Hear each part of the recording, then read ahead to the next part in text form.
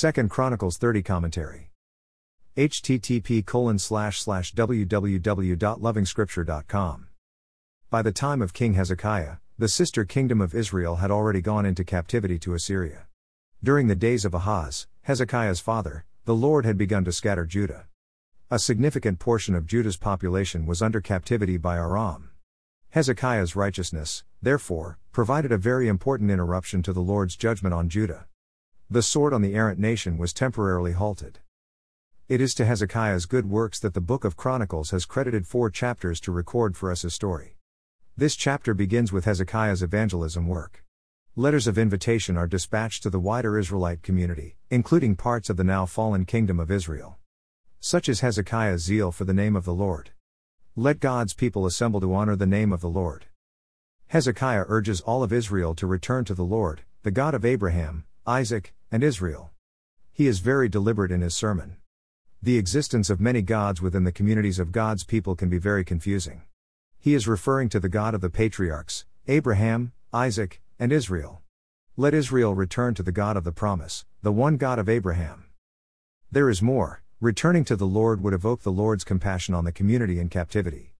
We can tell the Lord is speaking repentance through his servant Hezekiah. We learn that Hezekiah's evangelistic effort covered every town in Ephraim and Manasseh. But who is interested? There is scorn and ridicule. It's a blessed but painful yield that every evangelist knows all too well. Nevertheless, some from Asher, Manasseh and Zebulun humbled themselves and went to Jerusalem.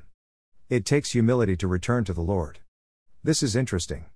We thought it was only the rich and the powerful who are susceptible to pride. It appears pride is a problem for all mortals.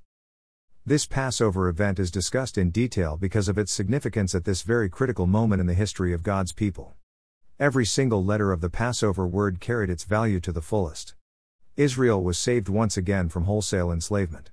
This event opened another page for Israel, but will the nation hold on and replicate Hezekiah's zeal?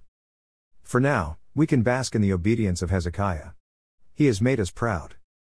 We are reminded of yet another king, a son of Hezekiah, who went through all the towns and villages, teaching in their synagogues, proclaiming the good news of the kingdom.